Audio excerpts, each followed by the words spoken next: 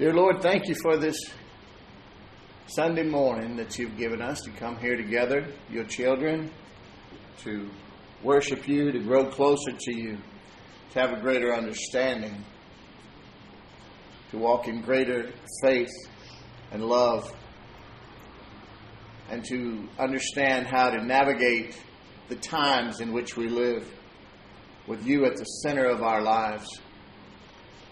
Teach us these things, Lord. Help us, heal us, empower us, love us, and prosper us. Teach us how you've already done these things for us, Lord, and how to walk in them in greater measure that we might help others. In Jesus' name, amen. Praise the Lord. 2 Thessalonians chapter 2, verse 16 and 17. Now may our Lord Jesus Christ himself and God our Father, who loved us and gave us eternal comfort and good hope through grace, comfort your hearts and establish them in every good work indeed. Interesting passage of Scripture right there. Talking about hope, something I minister about a lot because it's something that everyone needs. Hope for the Christian is a confident expectation of good from God. Not just wishing. It's a real thing, a tangible thing. Hope is what gives our faith a target. Amen?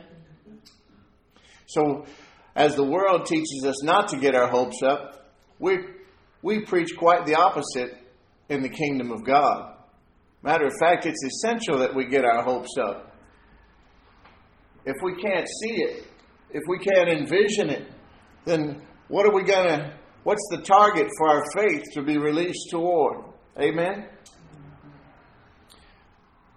But you look around, you look at the times in which we live, you turn on the TV for just a few minutes, and you see hopes being dashed left and right, and real scenarios in which things absolutely seem hopeless, especially for others in other countries of this world. There are Christians being killed left and right. Doesn't really make much on the mainstream media. You won't find it, but it's really happening. So how can we have hope with so much bad in the world? What makes us special, in other words? And if you look at that passage of Scripture, it reveals it. God who loved us and gave us eternal comfort and good hope through grace. So grace is the key. God's grace is really God's ability available to us on an unearned basis. Isn't that awesome? Because we know all things are possible with God. And through the atonement of Jesus Christ on the cross, all that He has obtained for us is at our disposal and on account for us. All things pertaining to life, this life, and godliness have already been given to us, granted. All the promises of God in Christ are yes and amen. So that's what makes us special. That's the reason we can have a hope in any situation and circumstance. Because we have God, His ability, not just our own strength, working in our favor. The only limit to God's grace in our life is our faith. It's not the world. The world puts no limitations on you. You might think they do. They might think they do, but they don't. Other people have no authority over you. They can't restrict your life in any way. Neither can Satan, unless you allow him. So it's our faith that limits us if we're limited. And we're all limited to some degree because we walk in different degrees or strength of faith. We all have the same measure of faith that was given to us. But it's up to us how we develop it and nurture it and strengthen it and decide to not live by sight, but live by faith, which we're called to.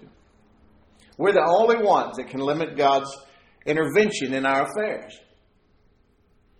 Now, when you start hearing the truth like this, sometimes people can take it as a very condemning message, if they like to identify themselves as victims anyway. But to me, and as it should be to you, it's empowering.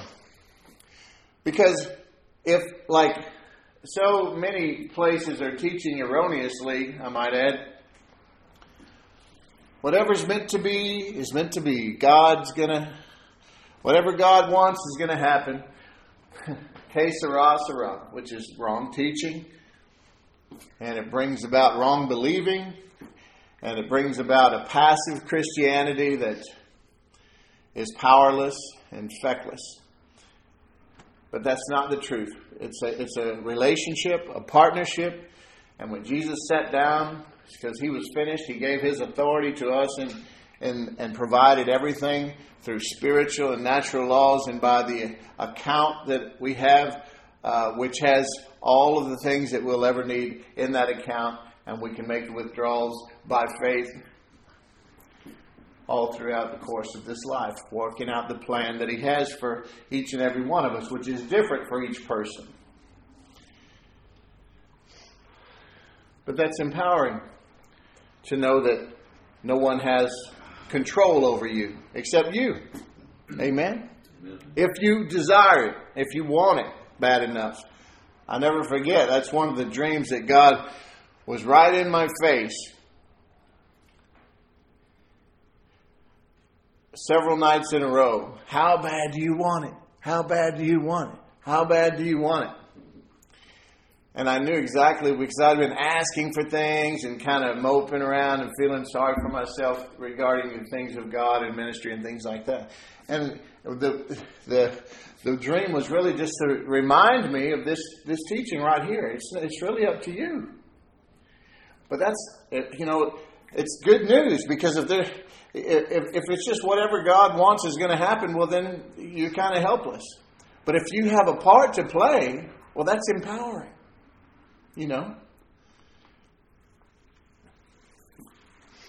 We just need to learn to believe more in God's ability than in the devil's ability. A lot of people give Satan more credit than they do God.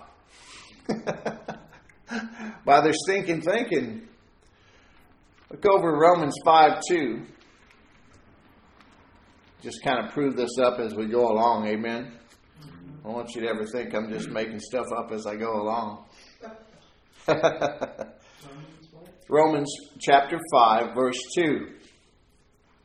I'll start at the first verse. Therefore, since we have been justified, just as if I'd never sinned, by faith, there it is, we have peace with God through our Lord Jesus Christ. Verse 2. Through Him, we have also obtained access by faith into this grace in which we stand. You see? We have access by faith into the grace in which we now stand. Grace is everything that Jesus provided through the atonement. Not only the forgiveness of our sins, eternal life with Him, all the peace, love, and joy you'll ever need for this life, provision for every part of this life. And it's physical and spiritual. Financial prosperity is part of it. It takes money to do the things that God has called you to do, to live, and to, poverty is part of the curse. It's not from God. Disease and sickness is not from God. That's part of the curse. So all these things have been provided for us. And the first and most important, essential part is for us to be taught these things properly. Undo some of the things we learned in church, maybe. I know it sounds like I'm against the church, but I'm not. I'm against wrong doctrine. Jesus said to the Pharisees of those days, who he called all kind of names, but he said, your traditions and doctrines of men have made the Word of God of no effect. And that's the very place in which a lot of people are these days. But we have access into the grace of God that Jesus has provided through faith. And so no one can hinder it except us. It has everything to do with keeping ourselves in position to receive from God, and also to grow to a mature level to where we are mindful of our witness. There should be a time, a season, I guess, while we're developing as Christians, especially even if we've been in church all our lives, even if we've been going to church and doing the things we thought we were doing, but more found out that it was sort of a religious thing and we weren't really being discipled, and we begin to come into these truths, no matter what stage of our life it is. There should be sort of maybe a honeymoon period when it's mostly about us. We're growing and learning and finding out what has been provided for us and learning how to walk and talk it and receive from God. So we need to learn how to keep ourselves in position to receive from God, but also being mindful that it's not just about us. God is looking for, believe me, desperately, if God could ever be desperate, but it's my description of the situation of the church, that we really, really need Christians that walk it and talk it and live it.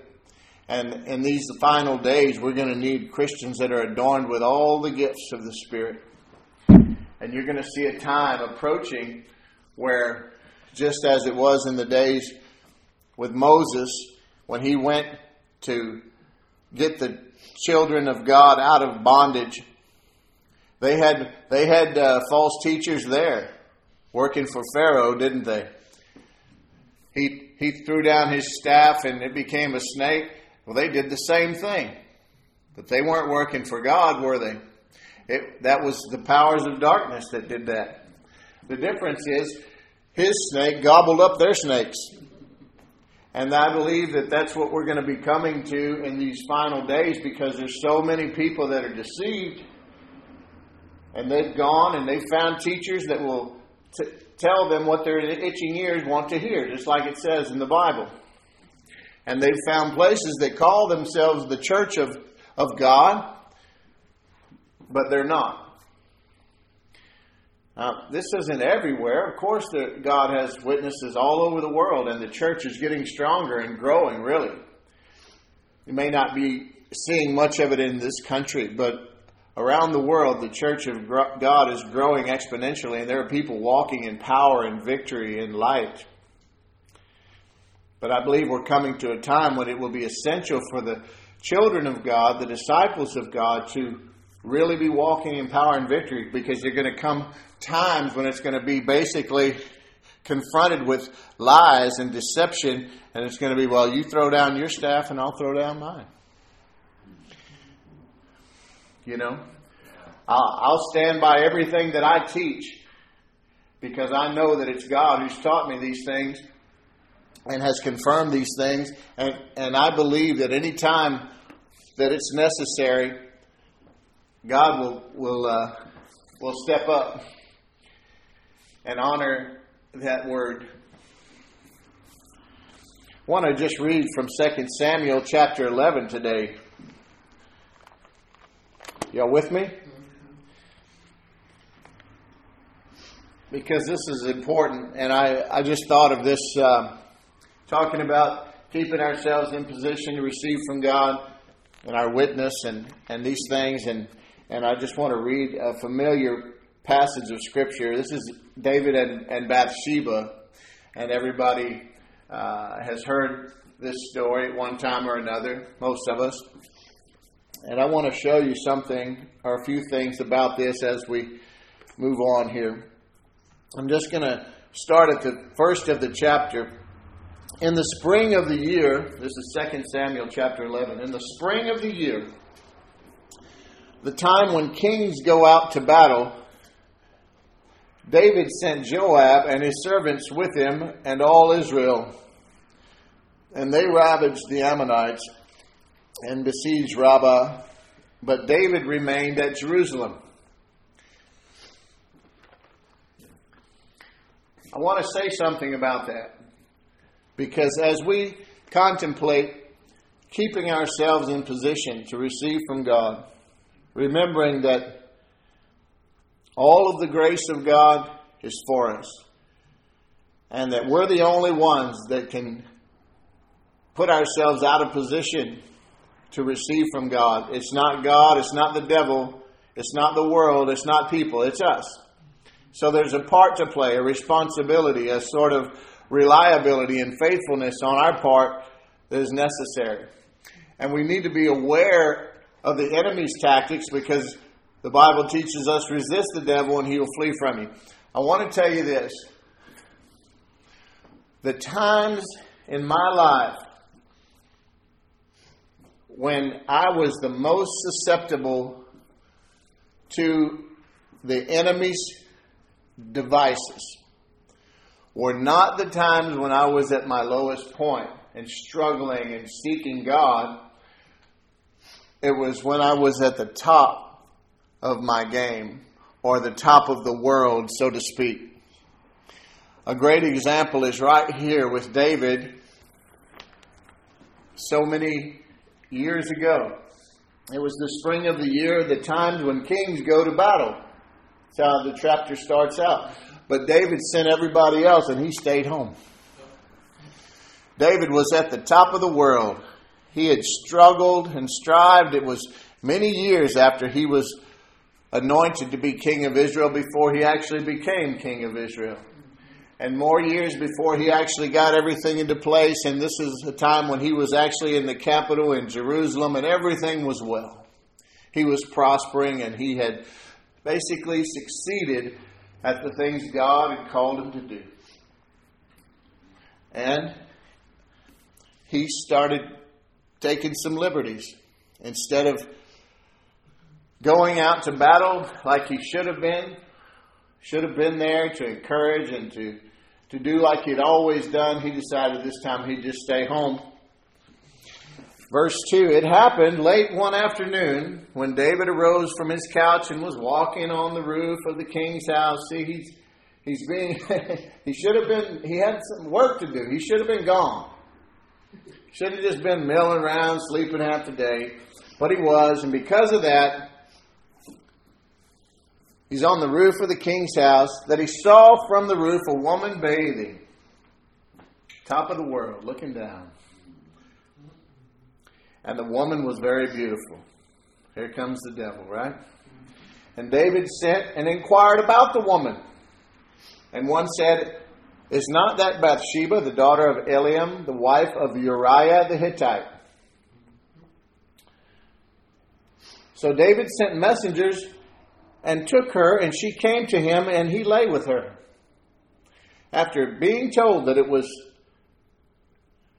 the wife of one of his men and the daughter of somebody else that he knew. So they called them by name, and he knew them.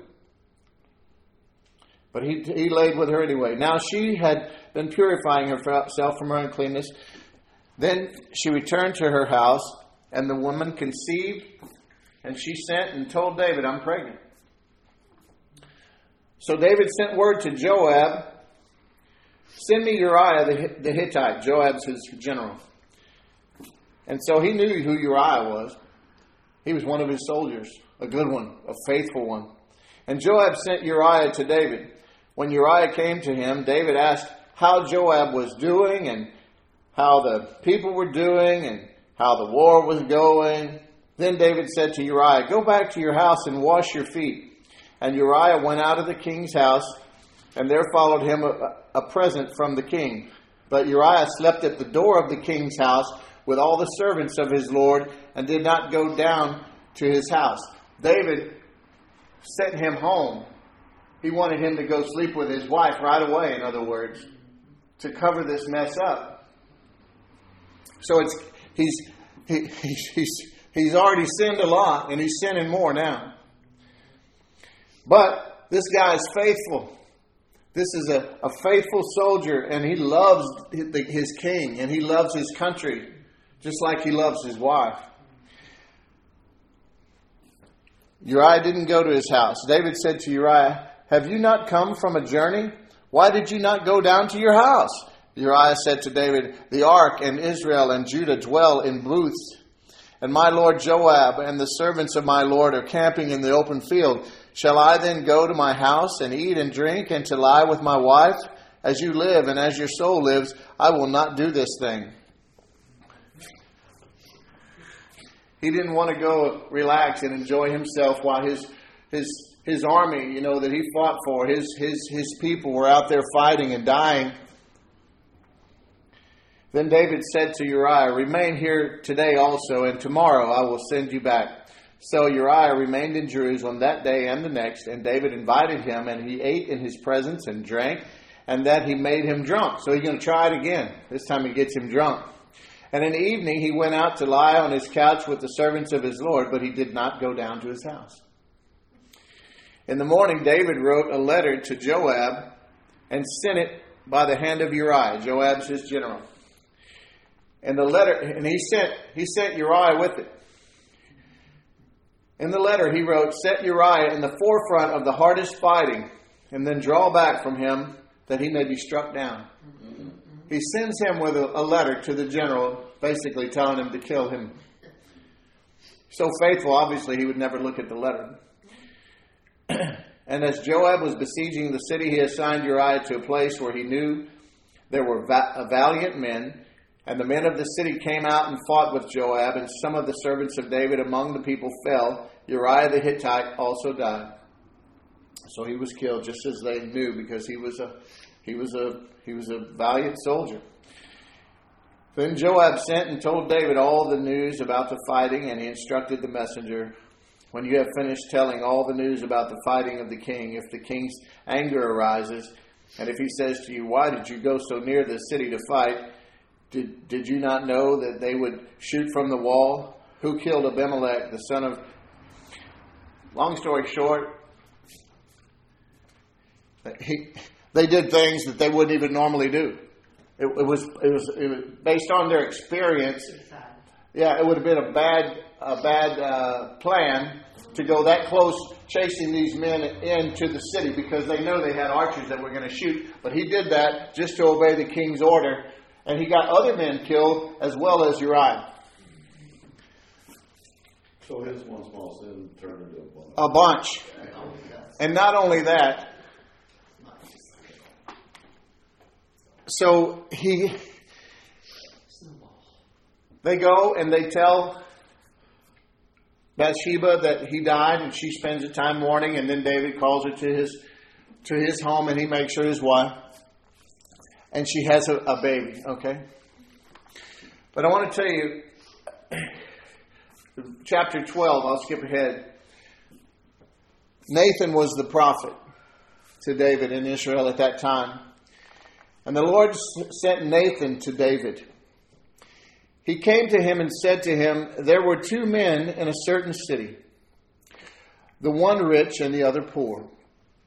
The rich man had very many flocks and herds, but the poor man had nothing but one little ewe lamb, which he had bought. And he brought it up, and it grew up with him and with his children. It used to eat of his morsel and drink from his cup and lie in his arms, and it was like a daughter to him. Now came a traveler to the rich man, and he was unwilling to take one of his own flock or herd to prepare for the guest who had come to eat. But he took the poor man's lamb and prepared it for the man who had come to him. Then David's anger was greatly kindled against this man, and he said to Nathan, 'As the Lord lives, the man who has done this deserves to die. And he shall restore the lamb fourfold, because he did this thing, and because he had no pity.' Nathan said to David, "You are the man. Thus says the Lord of God of Israel, I anointed you king over Israel, and I delivered you out of the hand of Saul. And I gave you your master's house and your master's wives into your arms, and gave you the house of Israel and Judah. And if this were too little, I would add to you as much more. Why have you despised the word of the Lord to do what is evil in his sight? You have struck down Uriah the Hittite with the sword, and have taken his wife to be your wife, and have killed him with the sword of the Ammonites. Now therefore the sword shall never depart from your house, because you have despised me, and have taken the wife of Uriah the Hittite to be your wife." And it goes on and on. And the Lord kills the child because of this. Now, before I go past that, I want to tell you that God isn't dealing with us the same as he was back then. If you look at Hebrews chapter 8, verse 6, it explains to you that now because of Jesus, we have a better covenant with better promises. And so that was part of the curse. And that won't come upon us because Jesus bore the curse on his body on the tree. And now through faith in Jesus, we don't have to worry about God's judgment on us. Amen? Thank you, Lord. But the fact is that a lot of the things that happen, and God has never changed, by the way. He hasn't changed the way he feels about anything.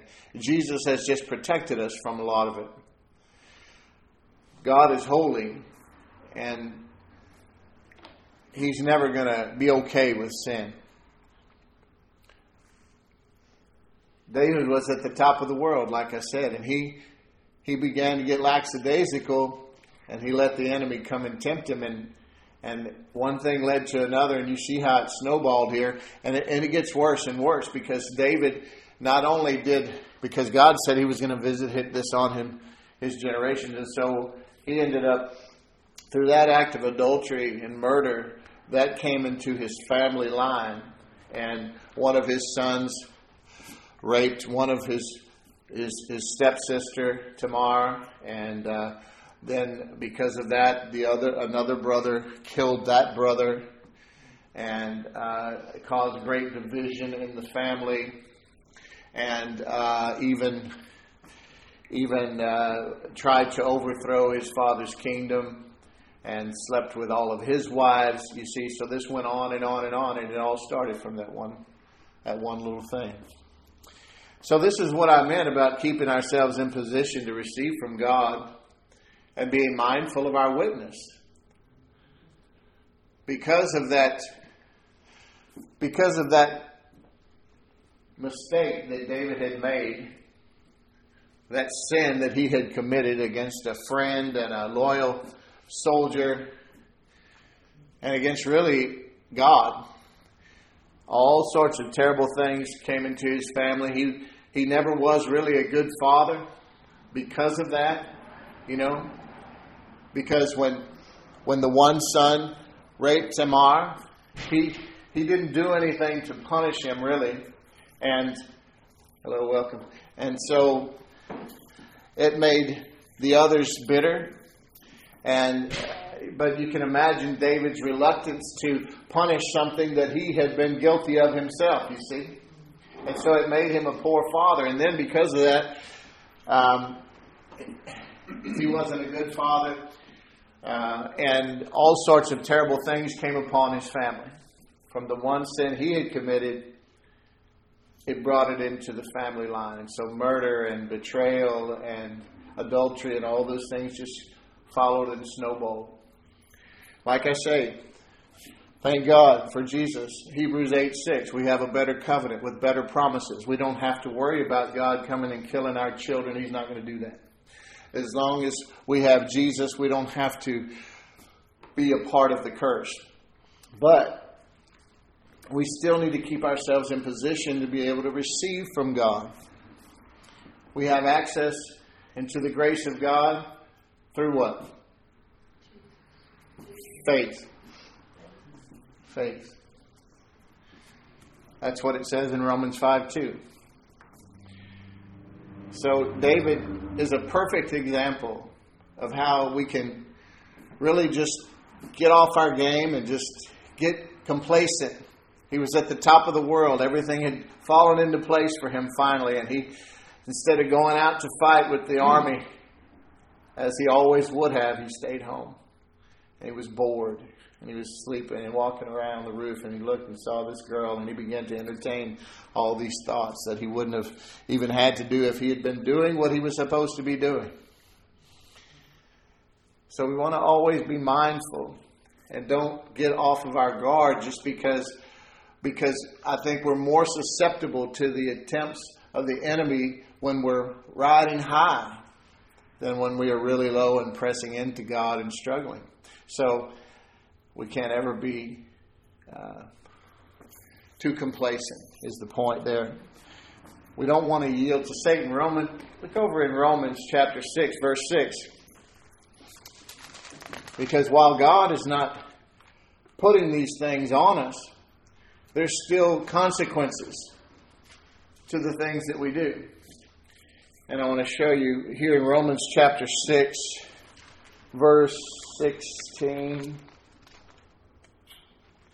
Romans chapter 6, verse 16.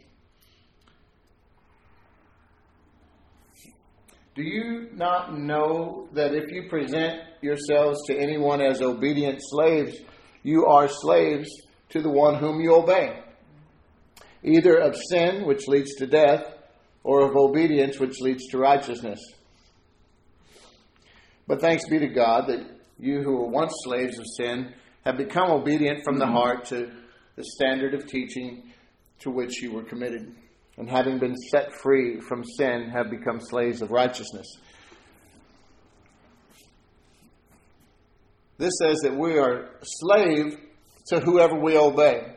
So if you follow after the ways of darkness, then you're going to be ensnared. In other words, you open doors for the enemy to come into your life and wreak havoc, just like David did in that situation. Amen?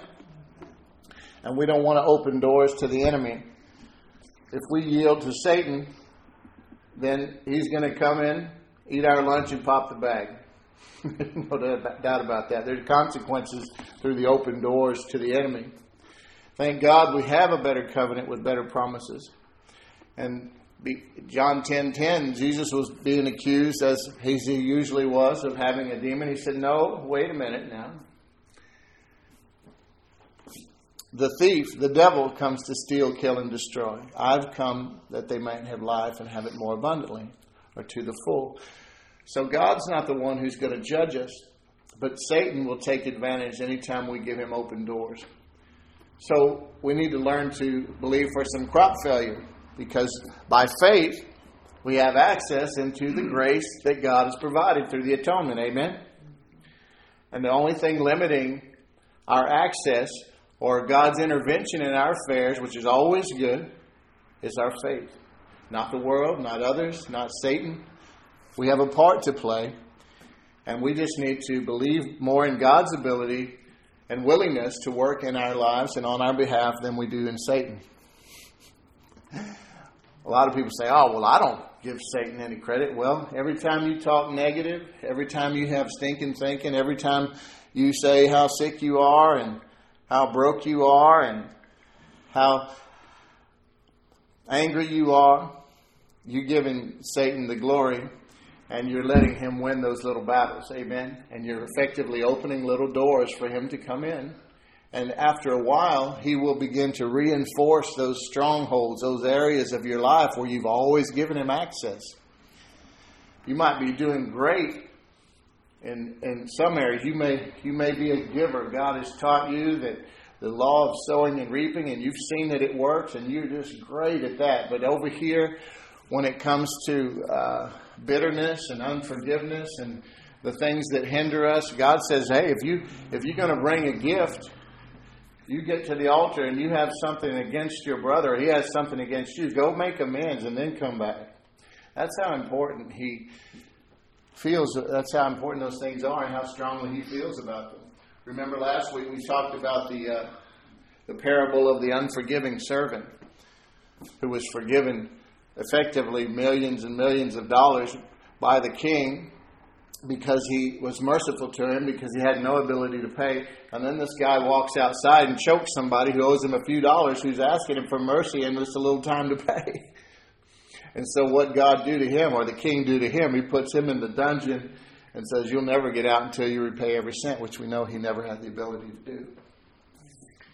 Forgiveness is not an option for the children of God. That's why I happened to catch something in the news yesterday, which was very disturbing, especially after preaching that message last week, that Michelle Obama has a new book out, and she was talking about something about the president, about President Trump, and how she would never forgive him for something. And then they confront him with it in the news media, and he goes, well, how about this? I'll never forgive her husband for what he did to our military and this and that. And I'm like, oh, both of you, I'm going to get you over here. We're going to talk. I wish I had them both right here today. Because there's some things they need to understand. They both call themselves Christians. And anyway, I believe it about one of them. Nevertheless, it's not for me to judge. Pray for both of them. Amen.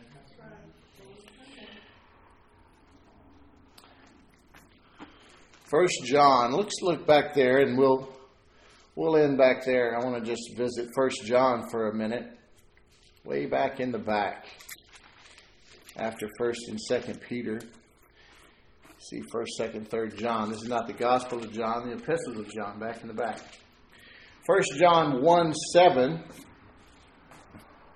says, but if we walk in the light, as he is in the light, we have fellowship with one another. And the blood of Jesus, his Son, cleanses us from all sin. That's a great passage of Scripture. If we walk in the light, we have a fellowship with one another, with God.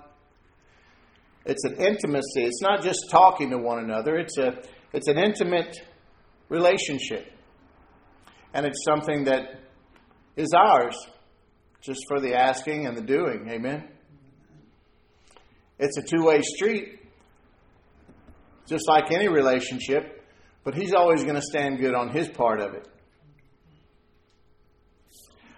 I'm reminded of a story about an elderly couple who was driving down the street one day. They had been married for many, many years. And she was all the way over up against the door on her side of the car, and he was driving. And a young couple came around them. They were sitting so close together, they were like one person. So in love and affectionate. And a little tear ran down the older woman's face as she remembered all those years ago when they used to be that close. And she asked her husband, how come we're not like that anymore? They're so close together and in love, and here we are so far apart. And the husband said, I haven't moved.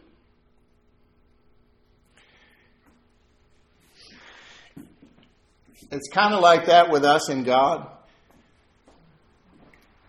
We find ourselves sometimes asking, where are you, God? There's times I know in my life when they've just been firing all cylinders with God. Giving me dreams and visions and revelation and things, just walking in the glory cloud for days on end, you know. Just so in love and knowing how loved I was with God and how close we were. And then other times I'm asking, where are you? But his answer is always the same. I haven't moved. Amos 3:3 says, how can two walk together lest they be agreed? And that's God talking to us. And truthfully, He can't change and agree with us. He's perfect. And He hasn't done anything wrong. And He hasn't taken His eyes off of us. And He hasn't gotten out of relationship with us. It's us sometimes that open these doors for the enemy. A lot of times it's just the cares of this world, you know. There's so much going on. And the enemy is always going to be competing for our time, our affection, our attention. Try to distract us, to cause us to doubt God's goodness. And he's just a liar. He's always been a liar. When he lies, he's just doing what comes natural to him. But when we start believing those lies and putting more confidence in what he says than what God says, is when we get out of order. And so the light is always there for us once we have come to know the Lord, but we can choose to walk outside of the light. And the danger of that is that we may come to light the darkness. That's why those who don't know God hate God, because they love darkness. And He is light. And we don't want to ever go back. Amen. You know the stories. Jesus told lots of parables about things that pertain to looking back or going back once you put your hands to the plow in the kingdom of God. The pillar of salt and all these things. But God hasn't changed. He's there for us. Look here in the same passage of Scripture, just a couple of verses down. I read verse 7 about walking in the light and having fellowship. If we say we have no sin, we deceive ourselves and the truth is not in us. Verse 9, if we confess our sins, He's faithful and just to forgive us our sins and to cleanse us from all unrighteousness. If we say we've not sinned, we make Him a liar and His word is not in us. The good thing about God is that when He saved you, He already knew you. God is not in time like we are. Does that make sense? He created time, but He's not in time. It's already played out. All the history of man is already done from beginning to end in the mind of God, and it's already... So He's with us now as we're going through it, but He's also already been through it with us.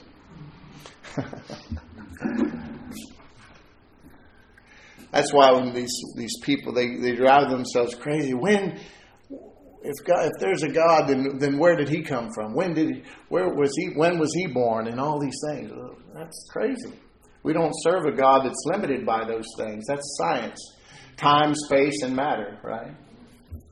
All of those things He dealt with in the first few words of the Bible. In the beginning, there's time. God created the heavens, there's space, and the earth, there's matter. He's not controlled by those things. He created those things. But He forgave us all of our sins, past, present, and future. And now it's our conscience that gets defiled when we do the things that we know we shouldn't, when we don't pray, when we don't fellowship with God, when we don't effectively walk in the light. But it says here, if we just go to Him, and people think that they need to get on their knees and they need to speak in the King James English and, oh God. But I encourage people just to talk to Him like you would your best friend, because that's who He is. I can't tell you how many times a week I'm saying, Lord God, I'm sorry. I dropped the ball right there. I messed it up again. for the 50th time this month, I did the same dong thing. A lot of it has to do with driving. They should just not let me out on the street when people are acting stupid. But He's going to keep letting me be tested right there until I get it right. But you know what? I always run right back to Him. I apologize. And I'll say, Lord, I'm sorry. And He doesn't want us to keep talking about that and bringing it up. He forgives and He forgets. And knowing that is very helpful because it just helps us to be cleansed and to know that we're forgiven and just to fellowship with Him again. If I do something against James or against Tavana or something, or say something, or I know I should have done something. If I have something on my mind, and you know it, and I know it, and I just refuse to address it, that's not a good thing. I come from a family like that. I think a lot of us had, the old folks were like that a lot. They'd tear each other up. They'd do all kind of terrible things, have knockdown, drag out, and then they'd just stay away from each other for a while, and then maybe after a certain amount of time, depending how bad it was, they get together again on Thanksgiving or Christmas. They just act like it never happened. And that's not very healthy, I'll be honest with you. Maybe that's why, I thought all the police officers in our town were our relatives because they were at all our family events,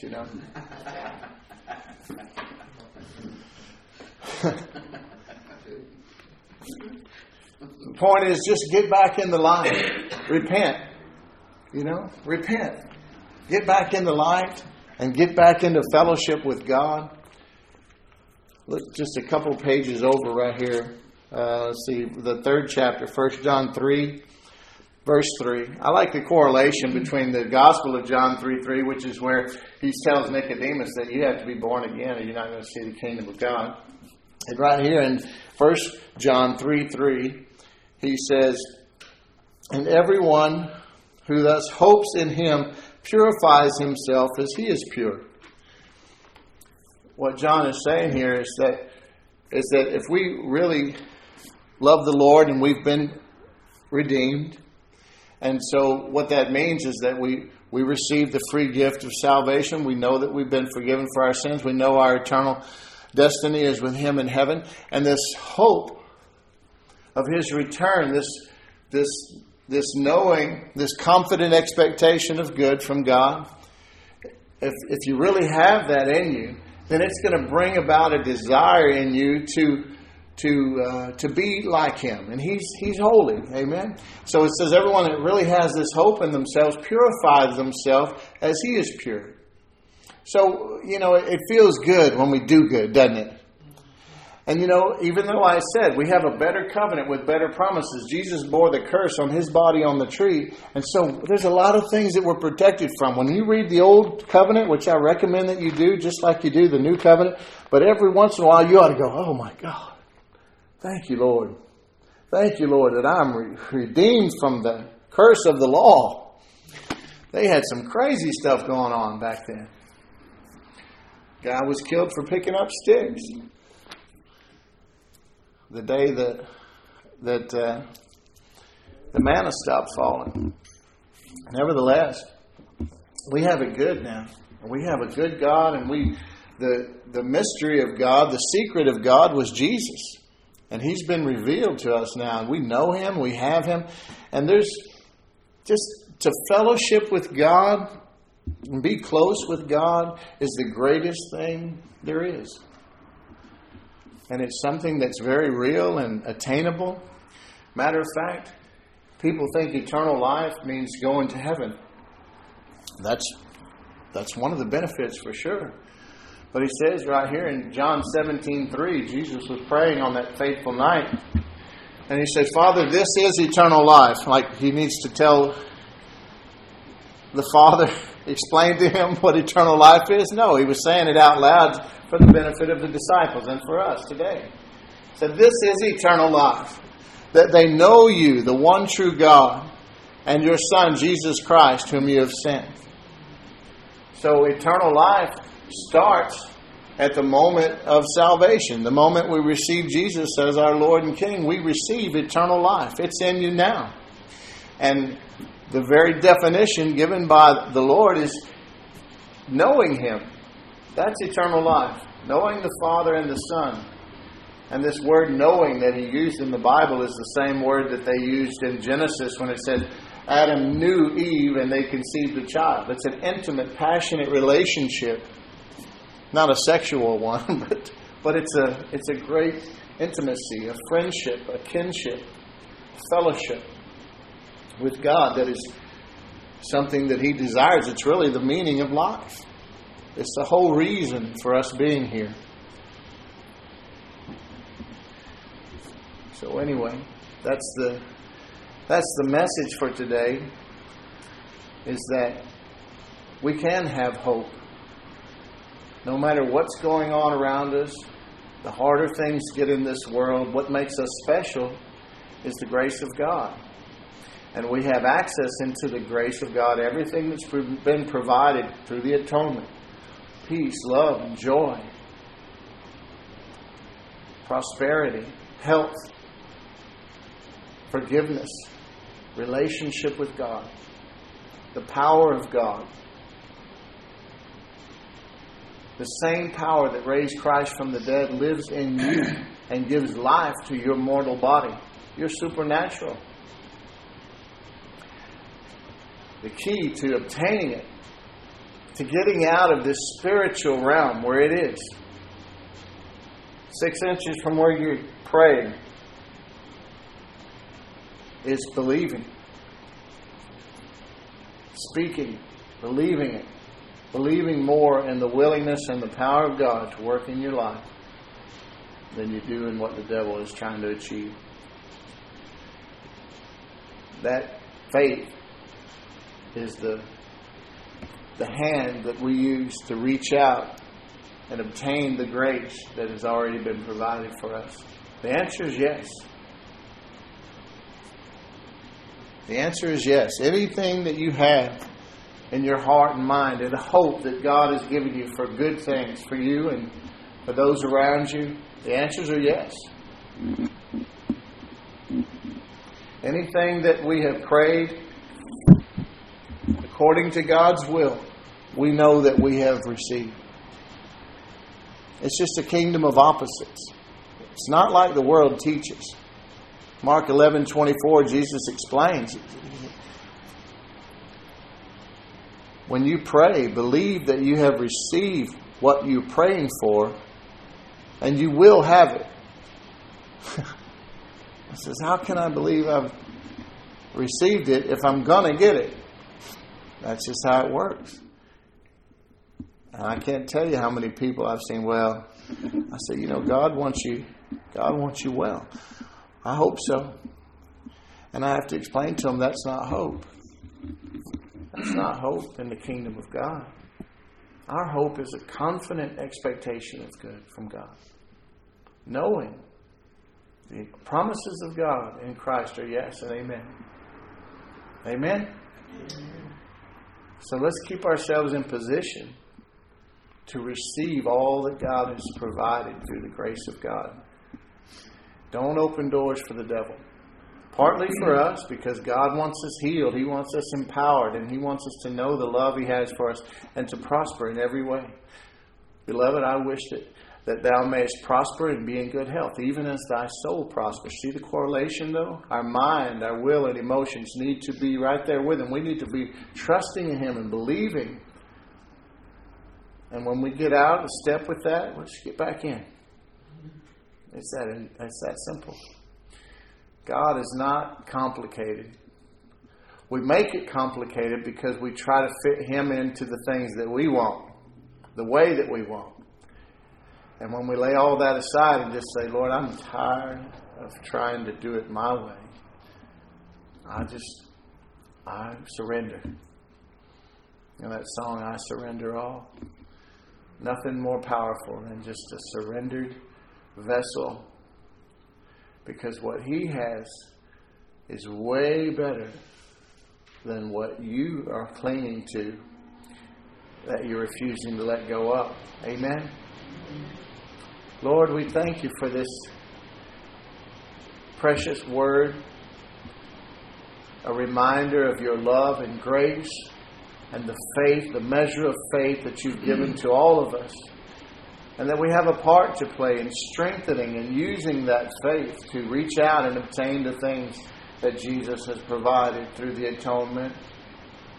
We thank you, Lord, that you love us the way you do. And we just ask that you begin to use us to make us strong in the things of God, to make us confident in the things of God, that we may profit from all of the provision that you have made for us in our bodies, in our relationships, in our minds, in our work, and in the ministry of the kingdom of God. Help us to be strengthened in all areas of our life, trusting in you, that we may begin to expand the work of the ministry, to reach out and to be effective in this area. In Cyprus, let us be effective as a beacon of light, as an ark of fellowship and love, in a place where people can come to grow in the knowledge of you and be loved by your children, and to find a place to serve and to seek you. Help us, Lord, to send all the people that you would choose, people that love you and have a desire to undergird this ministry and the vision of this house. Help us to prosper in all the things that you have for us, Lord, and to know your will and to agree with you, Lord, and to lay aside all the things that hinder and to close all the doors that we have effectively opened for the enemy to come into our lives and to steal, kill, and destroy. Thank you for loving us so much, Lord. In Jesus' name, amen.